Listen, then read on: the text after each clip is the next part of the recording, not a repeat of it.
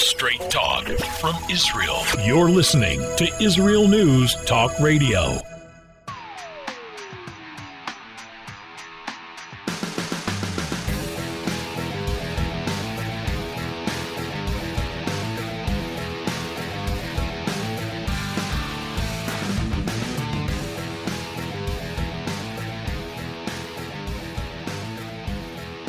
Wow. Hi, everybody. This is Tamar Yona.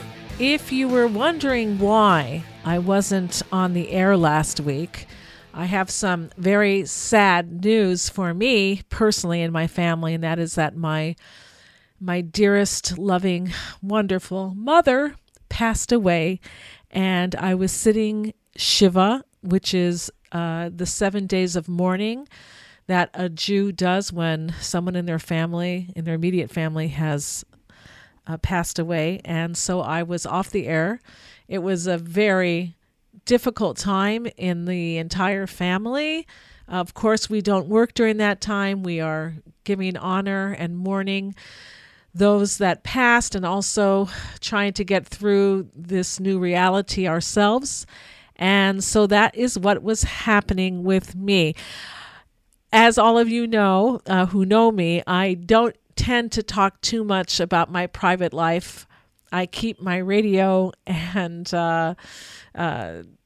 it's not always easy for me, but I did want to share this with you. It is a part of life, and I thought that you all should know. I want any of you who are thinking, oh, Tamar, we're so sorry, and you want to send me condolences, don't write me condolence letters. I don't need that, but it would be wonderful if anyone who cared to would do a good deed in the name of my mother, Miriam Leba Bat Chaim Ze'ev. For those who understand what I said in Hebrew, you understand. For those who didn't, you can just say Tamar Yona's mother. And just do a good deed. What does that mean? It means maybe give, if you're Jewish, give tzedakah, do something nice for somebody else that maybe you wouldn't normally do. Give a donation maybe to the station if you'd like. That would be very welcome. We actually have a tab on our homepage that says donation. You can do that. And you can just call up a person who you think might be lonely and find out how they're doing.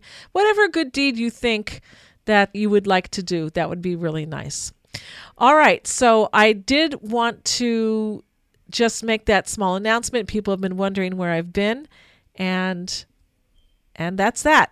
So we will go on now with our live show this Sunday afternoon, July 10th.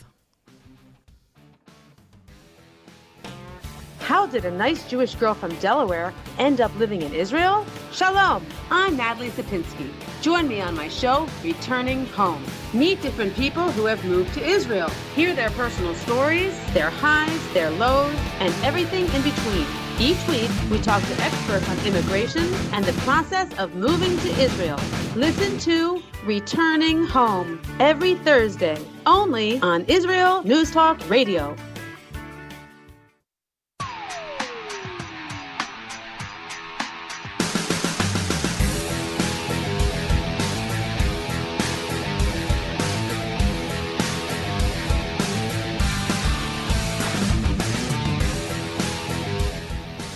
All right, we are back here at the Tamar Yona Show on IsraelNewsTalkRadio.com. I want to say hi to everybody who's listening in from all over the world, France, India, all over the United States, other countries as well. I want to go quickly to the topics we're going to be speaking about today. And the title of the show, I think I might call it Assassinations and Elections.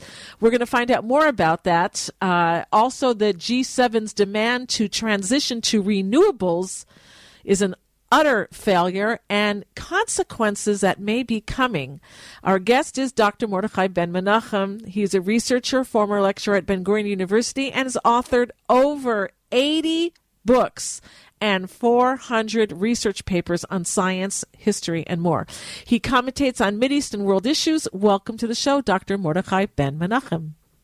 Thank you. It's good to have you on. All right, so where would you like to start? Well, I need to start with a bit of an apology to our listeners. I frequently quote from various people that I respect in terms of their knowledge and things like that, and one of them is Peter Zeihan, and I've mentioned him several times over the years.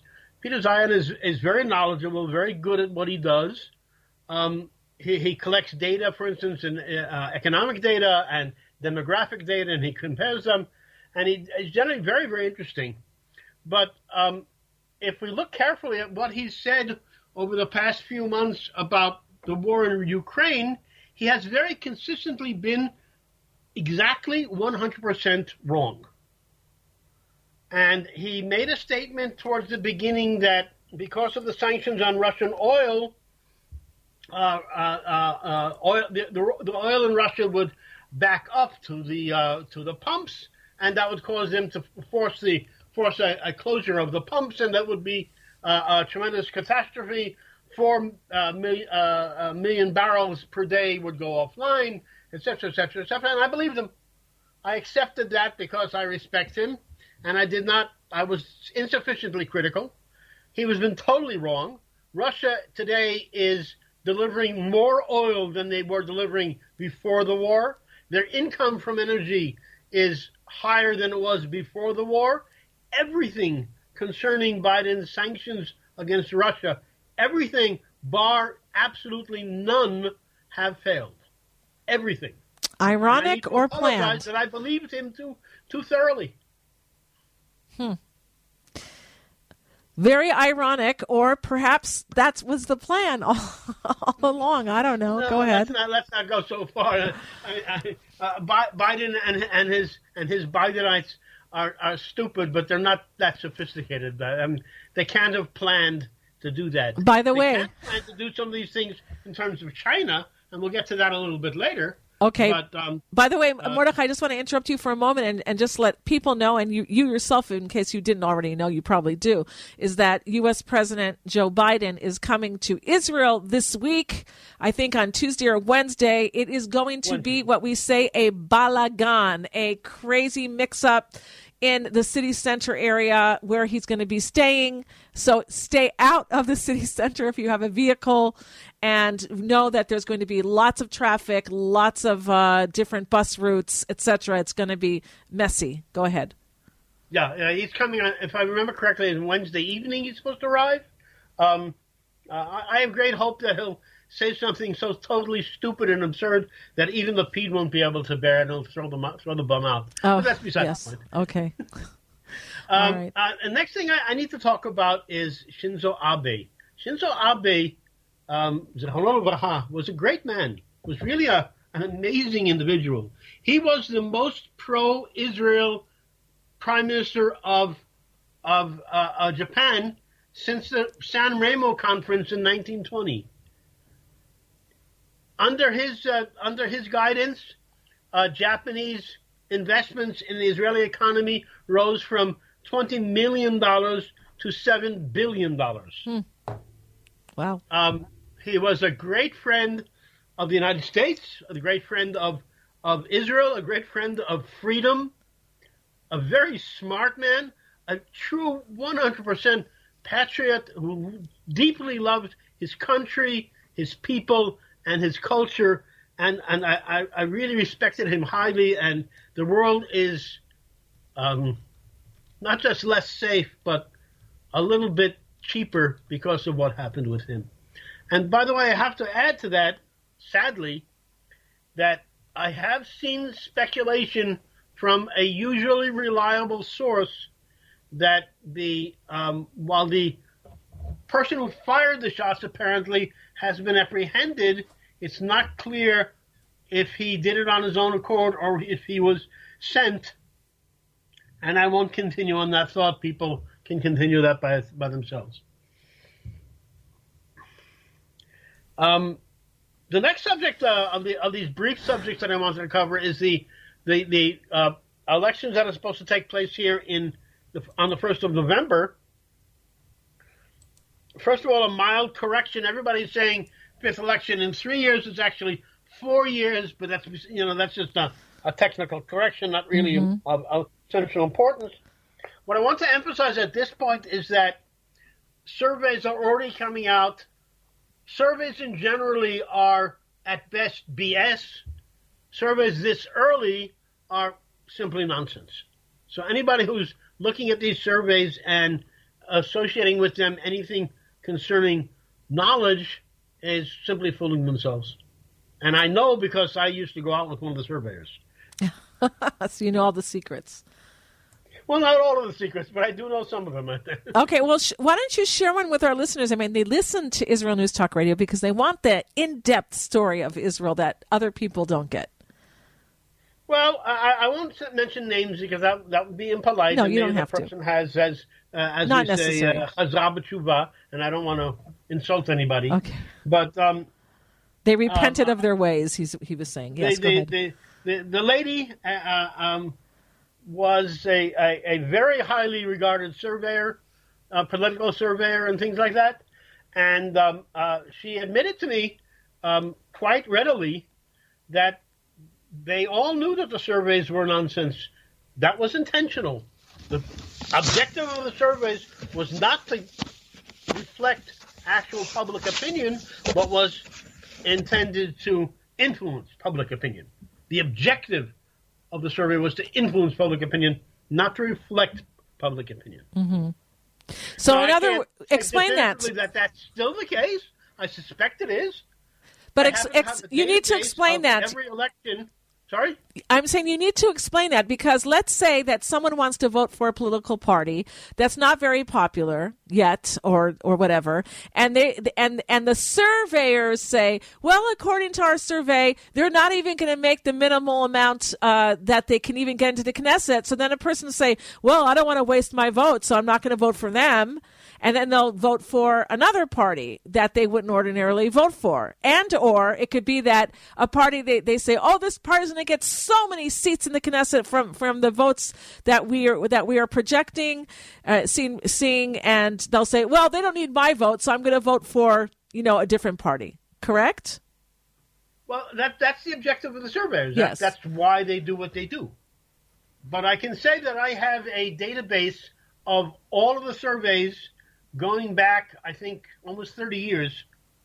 Not only was no survey even approximately correct, but the average error is 20% and sometimes even more than that.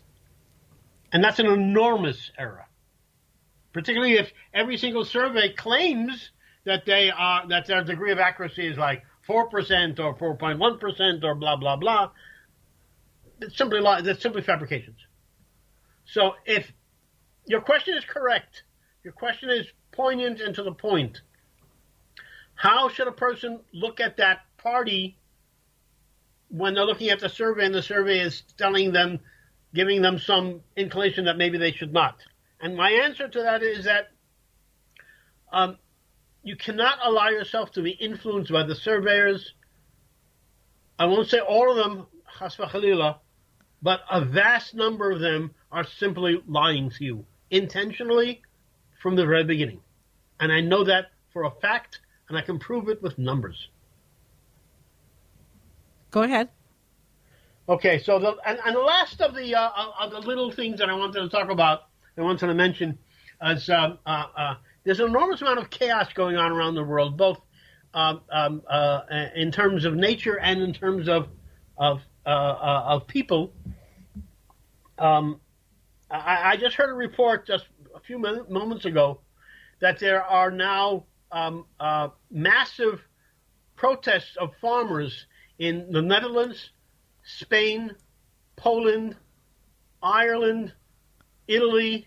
And I'm thinking that I'm missing one or two other European, but almost every European country, the farmers are up in arms.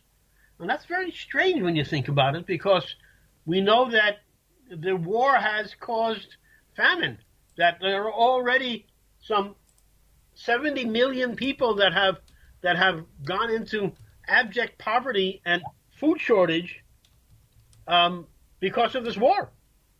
So why would the governments of these countries be telling their farmers to farm less?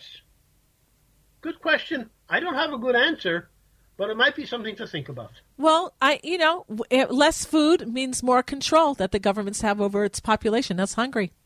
But we're going to a break right now. We're going to be right back after a very short break. And when we do, we're going to have more information for you. Remember, this is a live show if you're listening on Sunday afternoon from 4 to around 5 p.m. Israel time. We are changing our format and going as long as we need to. We'll be right back. Thanks, everybody.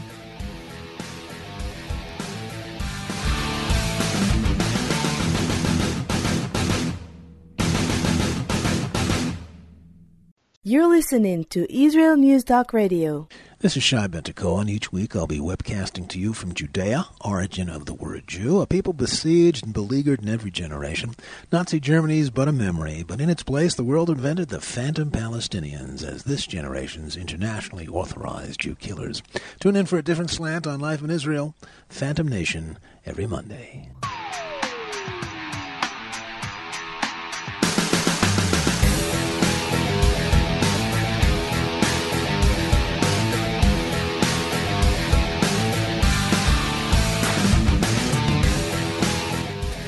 We're back here at the Tamar Yona Show on IsraelNewsTalkRadio.com. Our guest is Dr. Mordechai Ben-Menachem, and we're going to talk now about the G7's demand to transition to renewables and what an utter failure it's going to be, and it is.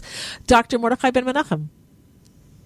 Well, once again, I remind people that my professional background is in energy, so presumably I think I can say that I know what I'm talking about when I talk about energy, since I've written some unbelievable, stupid number of papers on the stuff, etc. But anyway, the G7, along with a lot of these other people, the Davos crowd and all these others, are talking about this great transition. Biden has been plugging it forever, and etc., etc. Everything about it, every aspect of it is a horrible and complete failure. Let me give some brief numbers.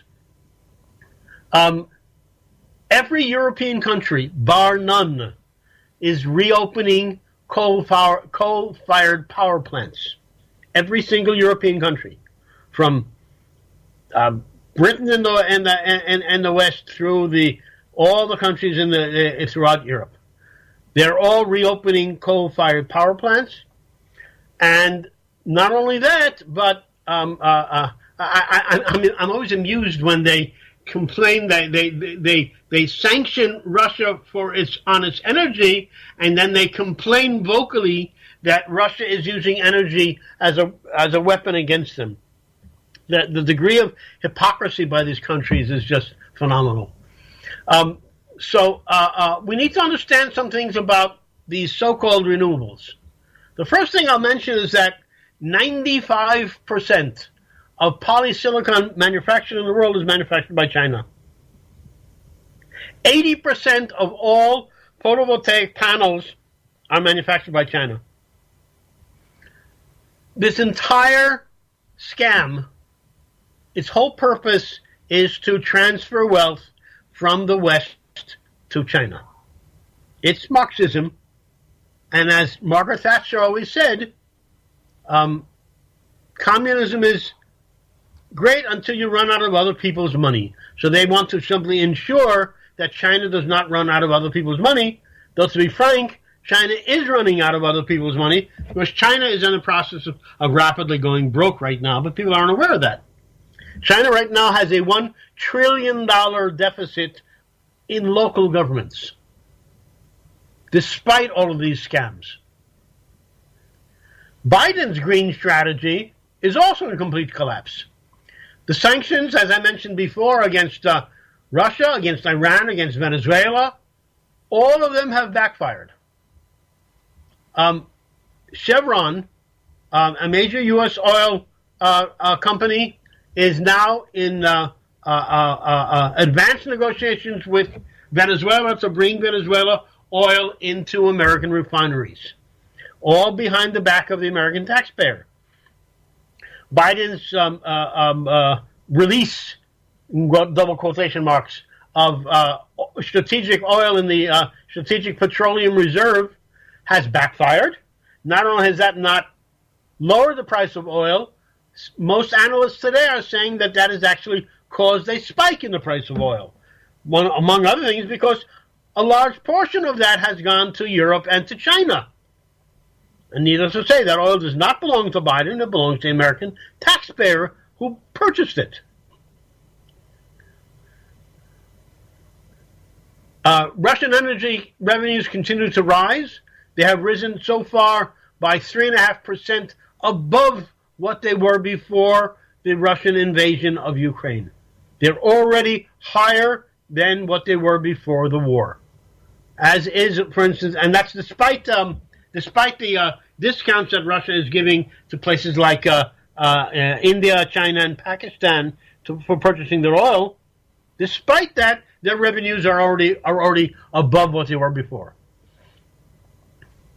The largest crude importers today: China, India, South Korea, the United States, and Japan. The United States is the fourth largest crude importer in the world today. 2 years ago, the U.S. was a net exporter of crude.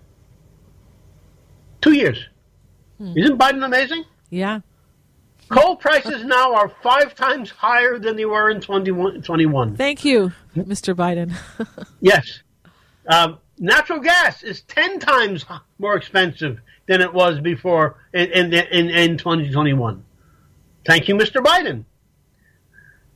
India, by the way, produces about 75% of its power from coal. China produces about 85.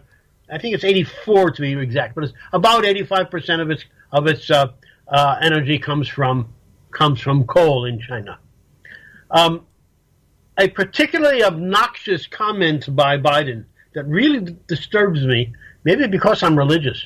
I don't know. Is being religious a problem these days? Biden made a statement that last quarter, ExxonMobil reported $5.5 billion in net income, and that's, and I'm using his language, unfortunately, more than God. But unfortunately, he didn't mention that Apple's last quarter net income was $25 billion. In other words, 5 times more than ExxonMobil. But then ExxonMobil did not invest millions of dollars into Biden's coffers and his personal finance. Apple does. So is Apple making 5 times more than God? Is that the way it goes now? I don't know. And the Bidenites have an interesting philosophy of life. When all else fails, lie. Look, over the last 12 months, ExxonMobil has reported $25.8 billion in net income versus Apple's $102 billion. If we go farther than that, the discrepancies get even larger. These are entities anyway, some of them more rich than certain countries of the world. Oh, clearly, much more. I mean, if you look at these large tech companies, Google, Facebook, Apple, Amazon, any one of them is larger than the vast majority of countries in the world in terms of income. There are very few countries in the world that have an income of $100 billion a year. Very few. I think it's about, if I'm not mistaken, it's about 20 countries like that, or maybe less, out of 200. So yes, these are much larger than countries. Yeah. Speaking of much larger than countries, and that's a very apropos statement of yours, Tamar. Thank you. There have been interesting news lately over the last couple of weeks out of Congo. Now, everybody remembers the Congo. This is a place where the super clean and super cultured Belgians slaughtered 10 million people just 100 years ago because they did not meet their rubber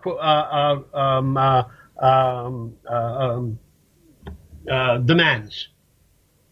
Or in many cases, there was one case, for instance, where that was photographed by a photojournalist at the time, and that was in 1906, if I remember correctly, where one gentleman did not meet his quota, so they cut off the arms and legs of his daughter, who was 5 years old. Oh, Gewalt. They disemboweled his wife. Oh, my. And then forced him to eat the meat. Now I have to make this X-rated, the show. Okay. It's very... Well, that's the Belgians. These are the Belgians that are always so quick to pass judgment upon everybody else's humanity. Where can people find out, find that online? Oh, there's so many places. It's very prevalent. I even saw on. What would they search for? Give me just. What would they search for? Belgian Congo. Very, very simple. Belgian Congo. And but punishments or what? Congo, they murdered people by massive quantities. Up till 1960. Okay, I'm doing a search right now for Belgium Congo punishment. And some things are coming up here, but I don't have time during the show. I'll check it out later. All right, we have another minute until we get to the end of this segment. How do you want to? Okay, just a basic statement. Despite more than $1 trillion in investment in Europe, solar and wind delivered today 1.8% of their energy. Germany spends more on this climate garbage than on education, police, courts, and prisons combined.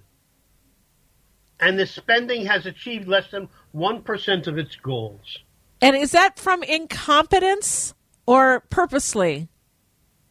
Well, sort of both. It starts from being that it's just amazingly stupid to invest in solar panel in a place that is constantly covered by clouds. I mean, a kindergarten child would know that. Germany is cloudy. There's no sun in Germany. Why would you install solar panels? It's unbelievably stupid. All right. Yeah, we know a lot about committees that decide crazy things. And you think minds come together and decide things like that.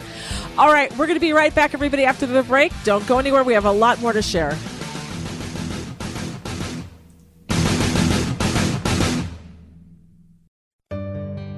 Hi, I'm Rabbi David Aaron. The soul basics are the most profound, the most essential, and yet often the most neglected in our education. Join me for Soul Talk on Israel's News Talk Radio and discover the secrets to love, spiritual growth, and personal power.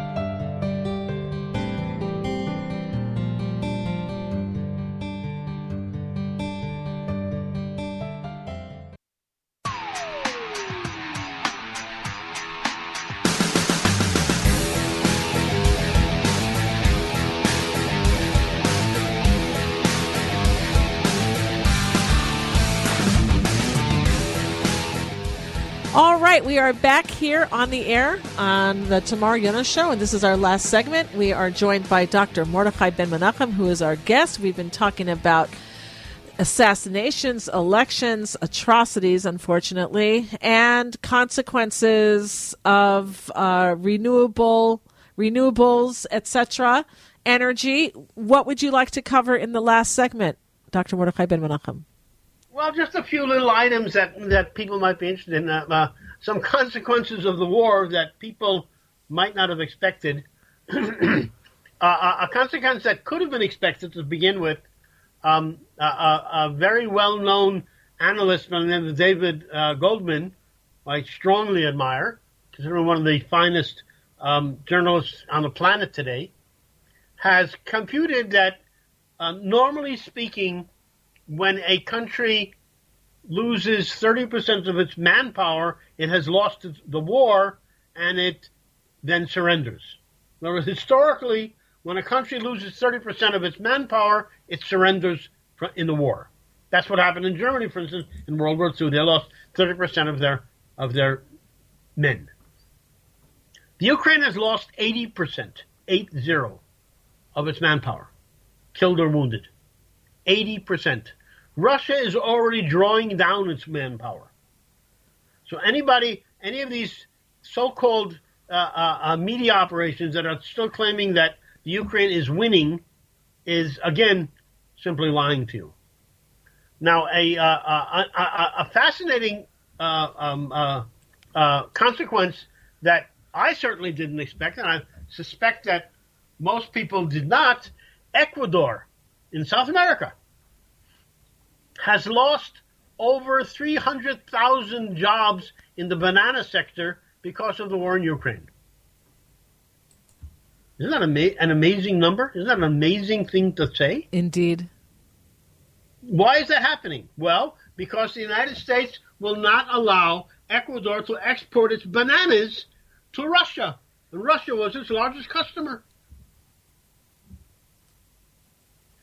Go on. Now, why would the United States think that not exporting Ecuadorian bananas to Russia would have a consequence in terms of Russia conducting a war in Ukraine? It's unbelievably moronic. It makes absolutely no connection with reality. So what is your supposition? I got to look at the data. I mean, this is what has happened. Why the United States does it, I have no idea. Look, one has to ask a simple question. The people throughout Latin America, I would say even more strongly South America, are people that have culture, people that have relatively good educational systems in most South American countries. These are countries that are rich in natural resources. Yet there's never been a successful country in South America. Never. And why is that? Well, because over the decades, over the centuries, the United States, every time any country in Latin America, anywhere in Latin America, begins to have a government that actually functions well, they overthrow it. In the 20th century, there were 40 coups d'etats in Latin America sponsored by the United States government. 40. What did America gain from that? Basically, not a damn thing. Except they like to exercise power. That's what America does. So is this part of the same thing that we're seeing in Ecuador, losing 300,000 jobs? 300,000 families have to go hungry because the United States figures that bananas foment the war in Ukraine somehow? I don't understand this. Does anybody understand this? Can somebody explain that to me, please? Well, if anybody does, I want to remind everybody this is a live show. So if you'd like to comment or ask a question on the topic that we're talking about, you can call in. If you're listening on Sunday between around 9 to 10 a.m. U.S. Eastern Time or 4 to 5 p.m. Israel time, that means that we are live. And you can call in. Our numbers are on the top of our homepage at IsraelNewsTalkRadio.com. Feel free to call in if you have a comment or question if you're listening live. All right, so continue. And let me just add to that if someone has a correction for me, I am more than happy to learn from anyone. So if people say that I'm incorrect or can expand upon something I'm saying, please do. Please call in because I love learning. That's what I do. All right. Yes, you are a scientist, a researcher. Yes. Okay. So Russia's not getting bananas. If it wasn't so tragic, it would be hilarious. But I pitied the poor Ecuadorians. I mean, the Russians can live without a banana here and there, but Ecuador, that's their main source of income. Well, maybe they can have a middleman, like if they got, let's say, I don't know, like some other country to buy the bananas from Ecuador, and then they sell the bananas to Russia. I can't comment on that. I don't know how that works. I don't understand about the banana market or the banana industry. I don't know anything about that. Okay. All right. So next topic, because we're going bananas here. People are aware that a lot is going on in financial markets right now. In the whole area of finance, issues of, you have money, what do you do with it? Where do you store it? People are aware that there are basically two kinds of investments: stored value and speculative investments. You purchase, for instance, gold to store value. Today, a lot of people are talking about crypto as stored value. I personally don't quite really accept that, but that's my personal opinion.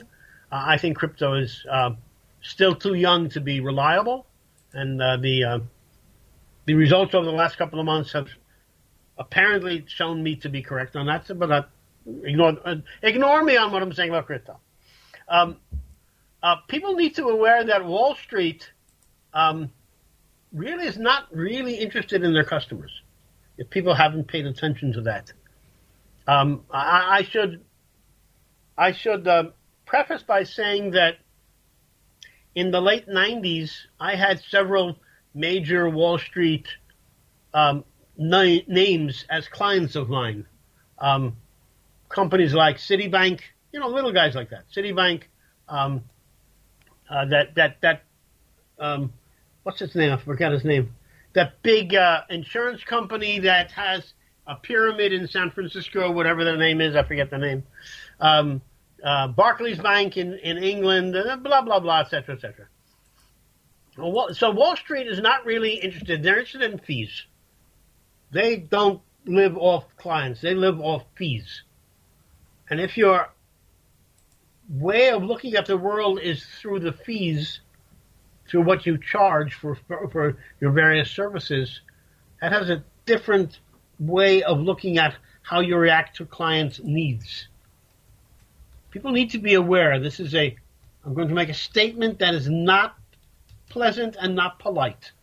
No major U.S. bank has a solvent balance sheet. Not a single one. No major U.S. bank has a solvent balance sheet. All of them have substantially larger obligations than assets. Now, this is not a healthy situation. We mentioned previously about China that the local governments are $1 trillion in debt. The exact debt of the financial sector in the United States, I've not been successful in finding it online. I don't know how much it is. It's not a small number. For investors, this is the time to learn patience. I will not tell you what to invest in and what not to invest in. I'm not allowed to do that, nor do I think that I'm qualified to do that. What I can tell you is that almost every investment analyst who's worth anything, will tell you that a big win takes at least 5-6 years because you need to allow compounding to do its job. So if you're thinking about what to do with your money today, you need to be thinking in different terminology and different way of looking at things than you would have done even 6 months ago. Inflation is not slowing down. It is still rising.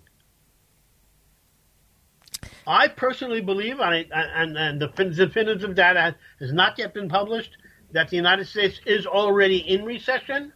Many analysts are saying that now.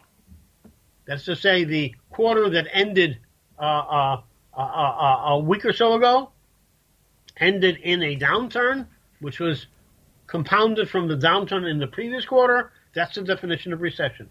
2 consecutive quarters with a contraction.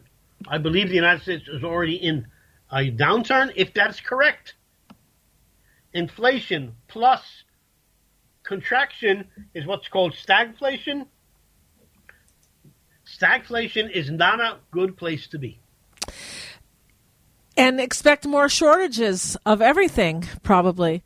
I do want to ask you this, Dr. Mordechai Ben Menachem. Maybe you can say a few words about what happened and what is happening in Sri Lanka with the overthrow of their government. Well, it's not really an overthrow of the government. It's it's only the prime minister that's that flew. I mean, he just ran away, and he ran away because he basically destroyed the country. Again, Sri Lanka is a country that should have everything going for it. It's fantastically gorgeous. It has natural resources. It used to have some of the best tourism in the world. It has, literally one of the most beautiful countries physically, in terms of physical attributes, one of the most beautiful countries in the world. And it did okay economically for many decades. But along comes the globalists and their ridiculous ideas in terms of energy and energy sourcing and things like that. And the government just simply did everything wrong. They have no more foreign currency. They can't buy fuel. They can't buy medicine. The government, the country itself. And people are quite reasonably very upset, and they began to literally pound on the walls of the presidential palace, physically, literally pound on the walls until he ran away, fled the country. Where he is presently, I don't know. I don't know if anybody does. They are begging now India for basic needs. India, of course, is a large country that's very close to Sri Lanka. Those who aren't aware of the name Sri Lanka, they may perhaps remember it. The island's name is Ceylon. The country's name is Sri Lanka. So you may be, if you studied geography around the time when I did, which was a long time ago, you may remember the name Ceylon. Anyone who's an aficionado of science fiction is probably familiar with the name Arthur C. Clarke. That's where he lived, and he lived a very good life. The place is a marvelous country. But today, because of the globalists, because of the ridiculous ideas coming out of Davos and all these other things, the country has basically been trod upon to the point where the people have no medicine, no fuel, and very little to eat. So then you would justify this overturning? Again, it's not an overturning of the government. There's change. Nothing in terms of the government. They simply, more or less, forced the prime minister, who was a jerk, to flee the country. To flee. So yes, I fully support it. I believe very strongly in the concept of government by the people. Right. And certainly for the people. Okay, absolutely. Okay, anything else you wanted to talk to before we end, say goodbye? Well, no, I don't think... No, you have time if you need. Let me just make a sort of a basic statement. A lot of people have been asking me lately if I'm claiming that the world is entering a new dark age. I answered emphatically no. The world is not entering a new dark age like happened 1,000 years ago in Europe. And the reason why I say no is because the world order is being rewritten. Strategic competition is changing. Configuration of alliances are changing. Global economic structures are changing. Inflation, transnational supply chains are breaking down. Financial volatility, violence, etc., etc. Is that the makings of a dark age? It could be. However, what's different now from what happens in the past is that today the world has other factors. It is no longer a unipolar or even bipolar world. There are countries, and I will dare to say it, like Israel, that are actually taking care of things, and so the actual caustic effects of all of these, even cumulative, is much less than what it could be were countries like us not around. We really are doing an amazing job right now in the world, even for the people that don't like us. Well, give us an example. Give our listeners an example. Let's take an example. Israel is the number one factor in the Middle East promoting peace. Again, people aren't aware of that, but Israel is the most powerful country in the entire region, in every aspect, economically, sociologically, and militarily. And we're basically keeping the peace in the Middle East for the most part. I mean, not internally, such as the war in Syria, but certainly between countries we are. I want to just add this. I was speaking to my one of my in-laws, the father of my daughter's husband. He was telling me today that he's going to Dubai this week for business. They're helping the people in Dubai learn how to make I don't know how to say it in English, like a refit. What is it? How do you say it in English? A cow barn, a dairy farm, right? Dairy farms there, and they have to have air conditioning, and it's really hot there. Anyway, that's not what I wanted to talk about. In any case, he was saying how the people there in the UAE hate three countries they hate with a passion. One nation. Well, one is a non-nation, I should say. One is they hate the so-called Palestinians, the Arabs in the Palestinian Authority, or any Arab that identifies as being this fake news nation called Palestine. They hate them. Number two, they hate the Iranians. And number three, do you want to guess who they hate the most? I would guess the United States.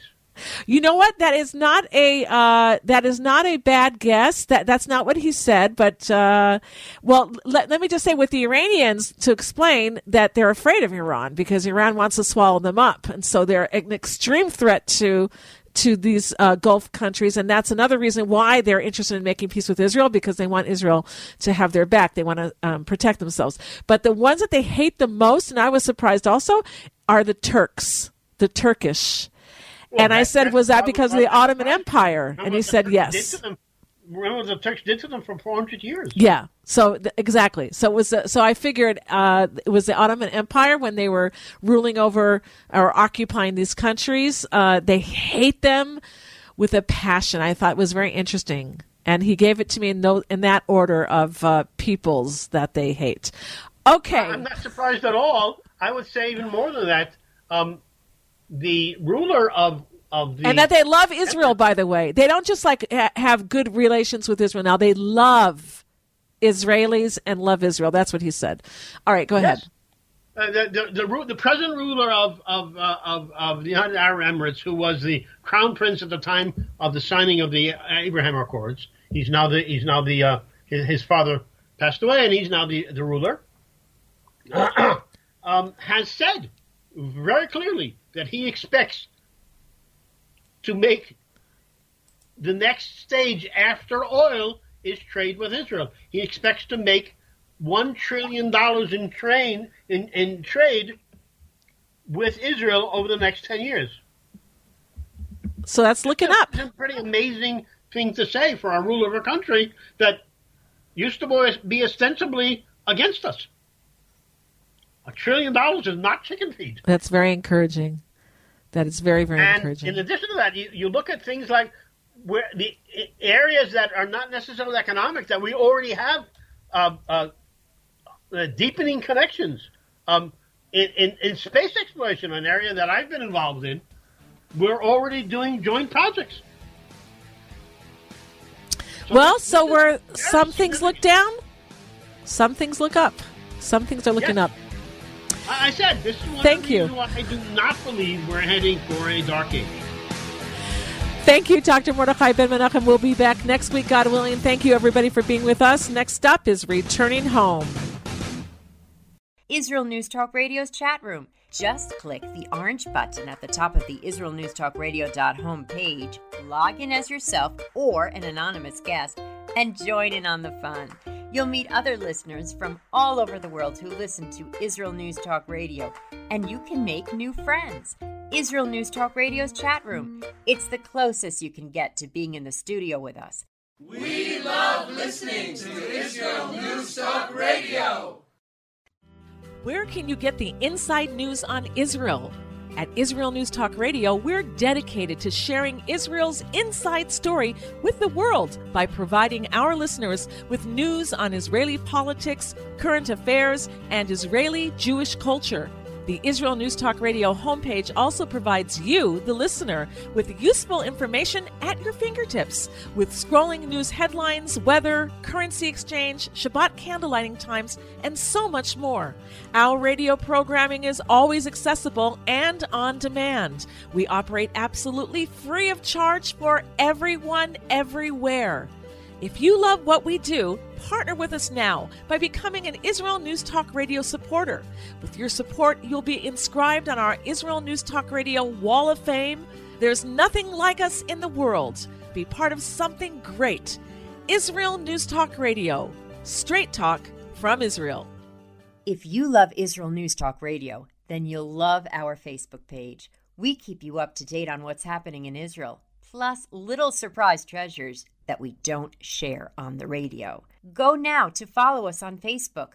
Just look for the Israel News Talk Radio Facebook page, and don't forget to subscribe and follow us by clicking on the like button. We post great stuff there that you'll want to share. Israel News Talk Radio on Facebook and Israel News Radio on Twitter. News, opinion, and more. You're listening to Israel News Talk Radio.